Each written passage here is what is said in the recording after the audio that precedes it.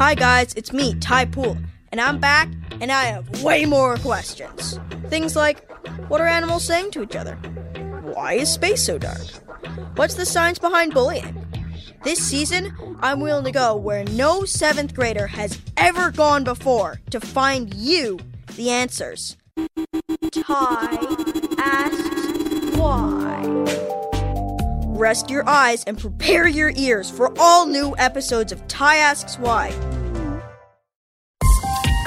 This is a CBC podcast. I'm Dr. Brian Goldman. Welcome to White Coat Black Art, the show about medicine from all sides of the gurney.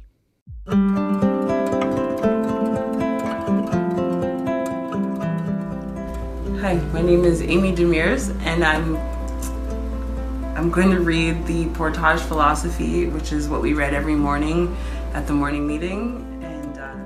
On a sofa in her apartment in Kingston, Amy Demers grips the pages of a daily devotion. So it says, I have come here in search of myself, confused and afraid. I have led my life in the shadow of drugs.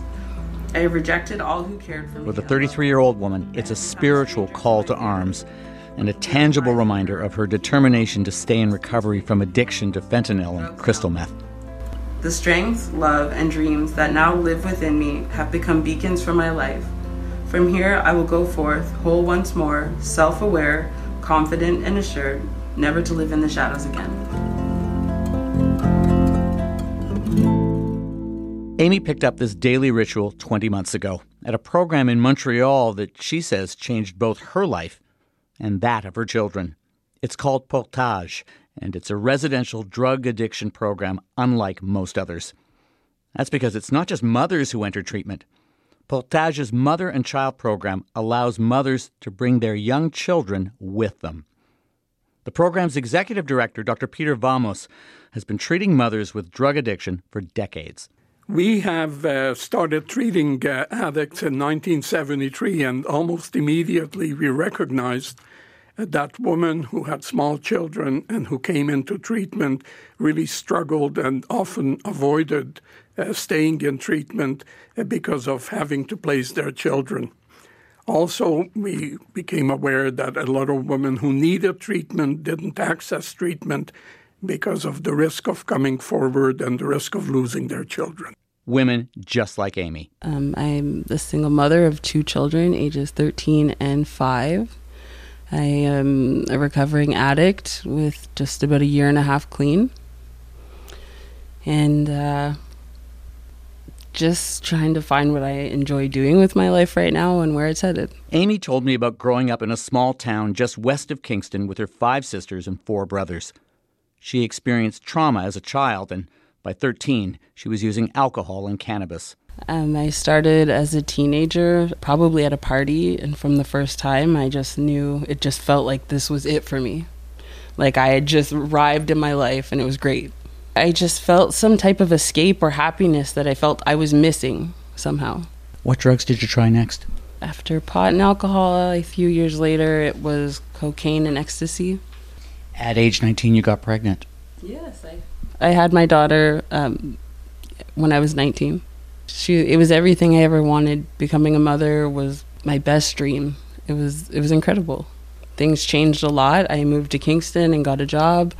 I was happy. Things were pretty good. I was with her father. I was working. Things were really good until about a year and a half later when I had a surgery, gallbladder surgery, and I started taking painkillers. And very, very, very quickly became addicted. The more and more I took, the heavier the painkiller I was prescribed. To begin with, it was Percocet, Tylenol 3s, and then OxyContin, and then fentanyl. What was it like trying to manage your opioid use while being a mother to 2 young kids? Awful. I was angry. I was sick. I was not myself. I could not focus on my kids and be the mother I wanted to be at all. And when you use the term sick, you mean withdrawal symptoms? Yes, absolutely. What did that feel like to you? It was like living in hell, to be honest. I was just like a shell of myself. I was yelling, being so angry at everybody else when it was me who kept like bringing the cycle on. It was awful. So I tried to end my life more than once. In 2016, you started using methamphetamines. How did that happen? I remember that day feeling particularly angry at where my life was. I ended up drinking that night. I ended up calling a friend over, and she had methamphetamines with her. But after that, all day, every day, I didn't stop. And you were still looking after your kids at that time? Yes. That must have been hard. Oh boy. It was extremely difficult. I would go in the bathroom. I would try to be in different rooms, and I kept telling my kids, 5 minutes, 5 minutes. Mommy's going to be there. Just give me 5 minutes.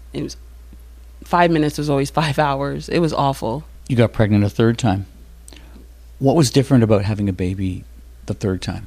My addiction had taken off in every way. I didn't consider myself the stereotypical addict, and at this point I really did.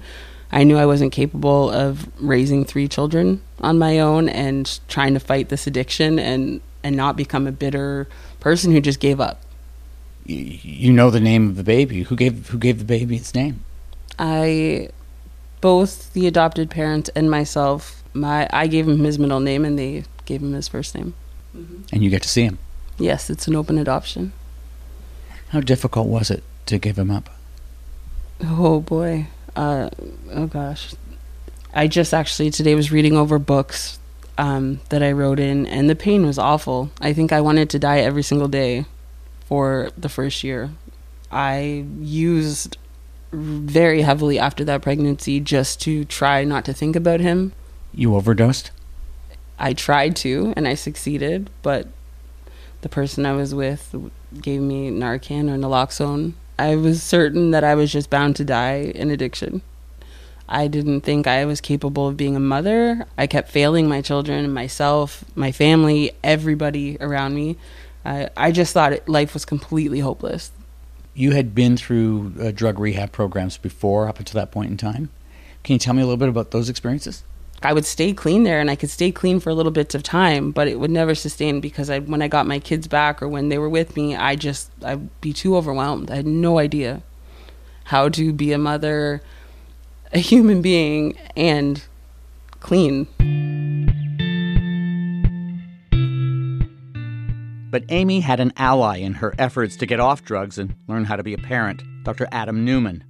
You've treated lots of women like Amy in various kinds of programs. Have you ever seen a result that's comparable to what you saw when Amy came back from Portage? No, this was like seeing a living miracle. It really convinced me beyond a shadow of a doubt. I mean, having heard about Newman is a family doc who specializes in pregnant women and mothers with addiction, like Amy. Last month on the show, we told you about how he brought the Rooming In program to Kingston General Hospital. The program allows mums with opioid addiction to bond and care for their babies for several days in hospital, instead of whisking the infants off to intensive care to be monitored for withdrawal. They've had remarkable results. But that's for newborns, not mums like Amy, whose son Tristan is 5 and whose daughter Taya is 13.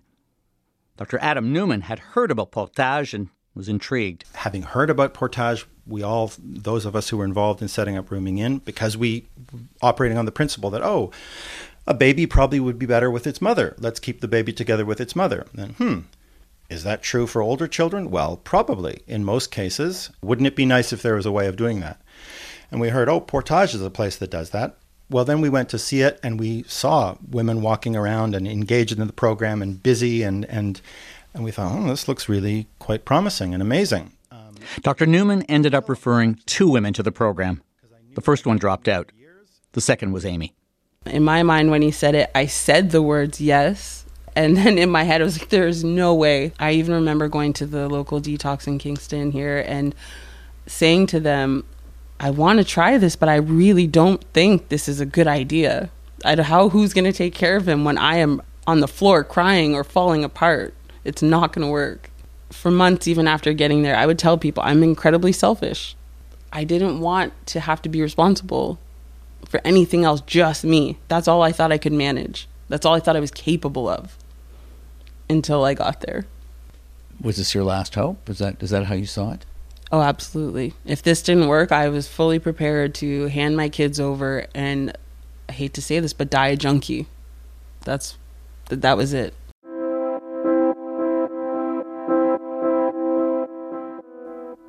Amy walked through the doors on February 28, 2018, and stayed for just over 7 months. But that was just the beginning, says Dr. Peter Vamos. Well, our program cycle is 2 years long. We tend to keep people for 6 months, more or less, in residential treatment. Then they go into a reentry cycle. And during that reentry cycle, not only do they continue to get outpatient support and counseling, there is also housing assistance. We have drug-free supervised housing that are subsidized, and they get a lot of emotional support in terms of adjusting to the workforce, and particularly in terms of advocating for their children in a system that's not always welcoming or friendly to them. Tristan came 15 days after I arrived. Was there anything different about those first 15 days compared to the other rehab programs that you've been to? Everything.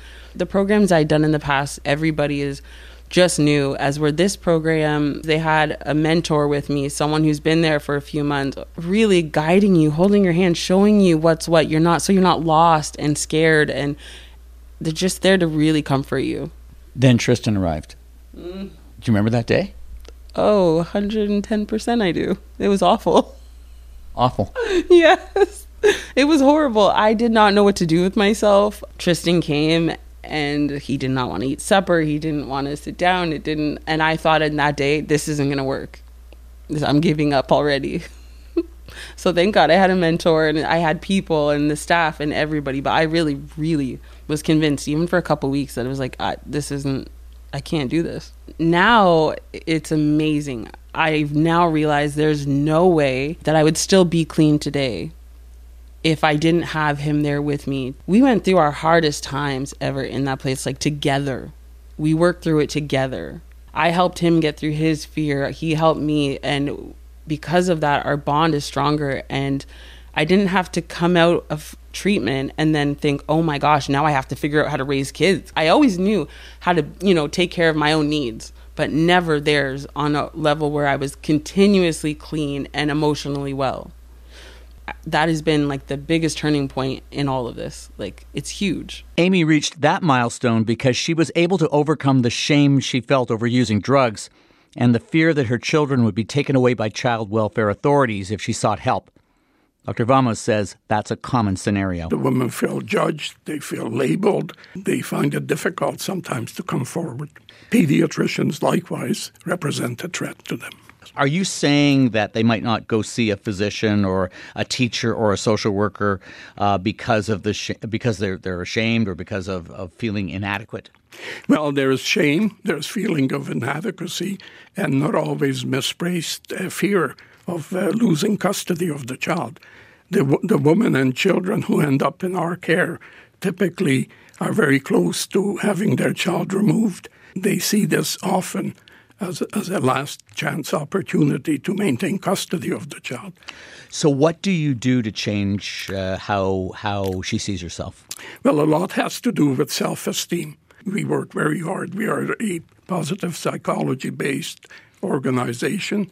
We spend a great deal of time, both in our treatment program and in our parenting program, in helping the mother become self-reliant and feel confident about her abilities to do the right thing for herself and for her child.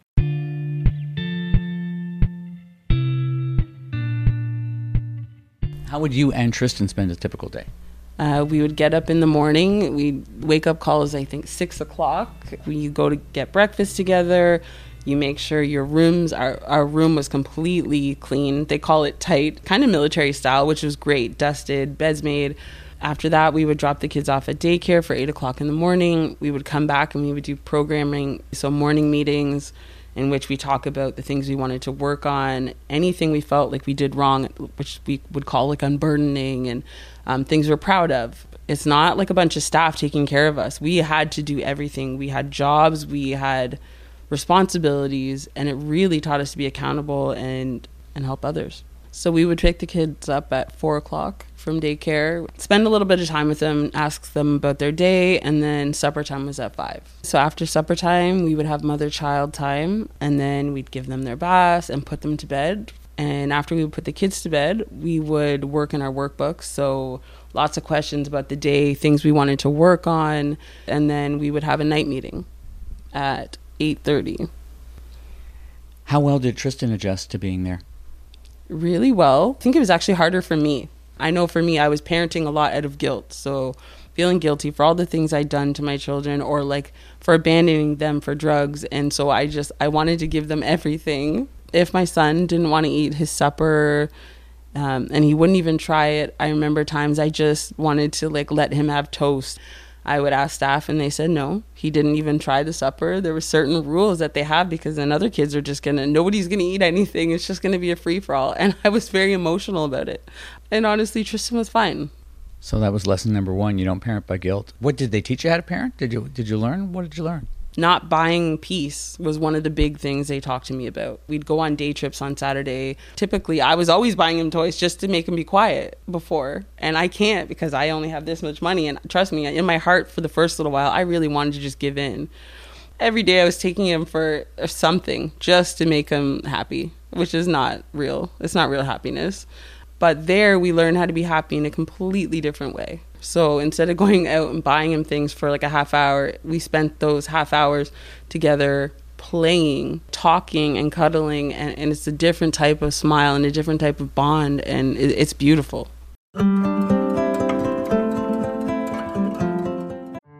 Hey, it's Anna Maria Tremonti, and I'm excited to tell you about my new podcast. It's called More, and I'll be talking to people you may think you already know until you hear them here. We've got a little more time to explore and to probe and even to play a little. So get ready for the likes of David Suzuki, Catherine O'Hara, Margaret Atwood, and many others. You can find More with Anna Maria Tremonti wherever you get your favorite podcasts. You're listening to White Coat Black Art. This week, the addiction treatment program in Quebec that makes room for mothers and their children. The nonprofit program is funded through a partnership between the government and private donors. Portage's executive director, Dr. Peter Vamos, told me it costs about $300 a day per mother and child.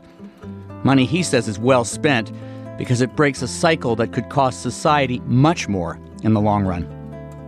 After 7 months in the program, Amy Demers stopped using fentanyl and crystal meth and learned how to become an effective parent all at once. What do you think the turning point was for you in the whole process of adjusting to being there and getting the most out of it? So I'll tell you, I hated it until I didn't. So Portage has a list of these 21 competencies, things that are so basic for most people, like being responsible, being accountable, empathetic, and I could go on. And I looked at this list and I thought, man, this is like my sister Tana to a T. I've always looked up to her and respected her and wanted to be close to her, but we could never get there, ever. It was so simple. That list just was like, I'm just going to stay here and see how many of these I can work on. That's it. And all of a sudden I was like, okay, I want to be here. When Amy graduated from the program on October 4th, 2018, Dr. Adam Newman, the GP who referred her, was there to see it. I've known Amy for years, and I saw her the way she was before she went, and I visited her when she was there, and I went to see her graduation from Portage, and nothing I've ever seen is like that. It is remarkable. It is so completely quantitatively and qualitatively different from any other treatment program. I even hesitate to call it a treatment program because it has really, unfortunately, given me quite a bit of disdain for the 28-day program or the 35-day program. I realize that's really just a Band-Aid. It gives people a start. It helps people clean up, but it doesn't do any of the healing that Amy was able to accomplish at Portage. Healing. She learned to be a member of a community there.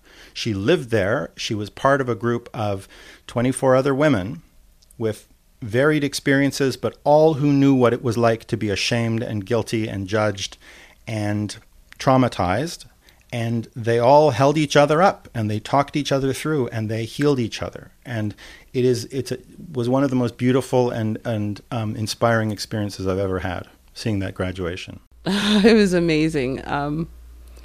My daughter came as well and actually said a few things to me. She came up to the front and it was an amazing feeling. It was something I didn't think would ever happen. I watched other The graduation was also a moment of triumph for Amy. But the hardest part is what comes after, when Amy returned to Kingston along with her son Tristan. I had considered staying in Montreal at the time. I didn't know if I could stay clean in my hometown, but I'm really glad I did come back and show myself that circumstances have nothing to do with me staying clean. Did you have special work that you had to do that came out of Portage when you came back to Kingston? So, we have an aftercare plan, and actually it's very thorough and very specific. I write what my goals are, my budget, was I going to enroll in school, work, and things like that. Ending old friendships that were no longer working, cutting ties with people, making sure there was no more drugs in my apartment, which a couple weeks after I got home, I found drugs in my winter coat pocket. And that was the only time since I've been back that I've had any cravings. What'd you do with them? I flushed them immediately. I accidentally knocked a kid into the wall just to get to my bathroom. I was like, just go. I need to get rid of it right now. I was terrified. And then I felt sick to my stomach. That was intense. Portage has also given Amy a support system for dealing with unexpected crises. You and your kids had an emotional setback recently. Is that something you can talk about? Mm-hmm. Yeah. Their father passed away on June 28th. I'm so sorry to hear that. Thank you. He had a heart attack, and he was incredibly healthy, appearing seemingly healthy up until then. He's an amazing person. He's my best friend in the world. How are you coping? Day by day, one day at a time. I have, this very small group of very close friends, also my sister. Actually, the day it happened, one of the first things I did was call Portage. And as something I could never see myself doing in the past. When I left the 21-day centers, they said, you have our number, call us if anything ever happens. I never called again. But Portage, it was the first thing I need to call and talk to somebody. And I called them actually now over the last month more than ever. There's always an open bed pretty much if I want to go there with my son. I'm going today to visit. They've got a bed waiting for me just to go and check in and say hi and figure out my goals moving forward and what I want to do. They're incredible. Amy ended up spending 3 days back at Portage before returning to Kingston. Peter Vamos, the executive director, says more than half the women who enter the program do well in the long run. We have some mothers who were early graduates of our program who are now working in our program. One of the most touching things for me is seeing a mother finding the confidence to take their child and to set up a home and to decide that they and the child are a family. The child isn't something of an add-on. The child isn't something of a burden, but the child becomes an essential part of the mother. The examples that I can give you cross socioeconomic lines. I mentioned at the outset that most of the women we treat are women who come from very disadvantaged backgrounds, but we have also treated some very privileged people with similar concerns. And in each and every case, what is most remarkable when seeing a mother graduate from our program and hug their child is that they are now a family unit. So to single out one, I would be singling out hundreds that we have treated. But it is that moment when the mother realizes and everyone watching them realizes and the child realizes that, hey, we are a family, we are together, and drugs are no longer going to be a part of this equation. Back in Kingston, Amy is getting back to work. Tristan is doing well in senior kindergarten. As the family works through the loss of their dad, Amy continues to rely on what she learned at Portage. In the past, anytime anything would happen, it was the fight to not use. It was like the struggle. And this time in my recovery or this time in my life, it's just using sounds like the worst idea. I think of all the pain. My life was absolutely awful when I was using, and I had hit my rock bottom. And I don't ever want to go back there. I honestly wish that everybody had a chance to go to a place like Portage. It saved my life. It changed the way I dealt with feelings, because feelings are everything. every feeling, every emotion I've had was like this trigger before in my life where now I let them be what they are. It doesn't have to be this big catastrophic thing or the be-all, end-all. Today I can tell you I'm exactly what my kids need. Like since their dad passed, I'm here for them. I am emotionally present. I'm making sure their needs are met more than anything, so that they can get through this okay, and we're closer because of it. Portage saved my life, my kids' lives. I feel incredibly lucky, incredibly blessed to have gone. I love what it gave me, a life worth living. Thank you for speaking with me. Thank you very much.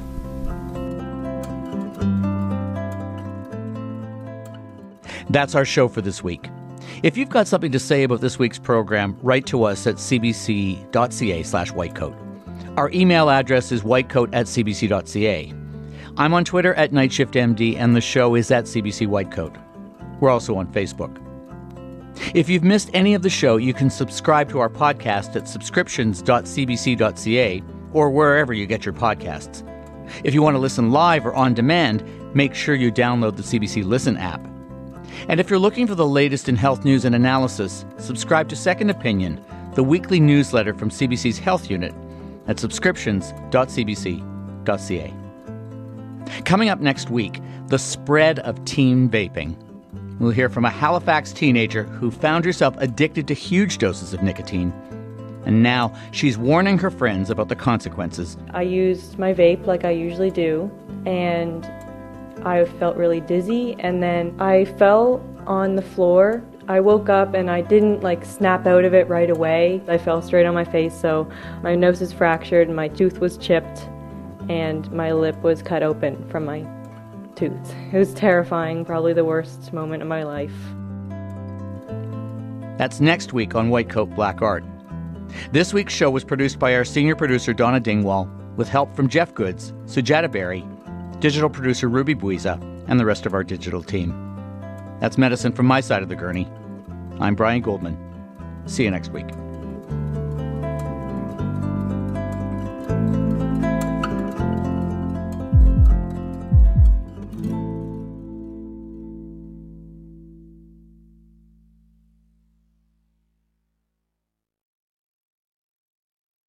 For more CBC podcasts, go to cbc.ca/podcasts.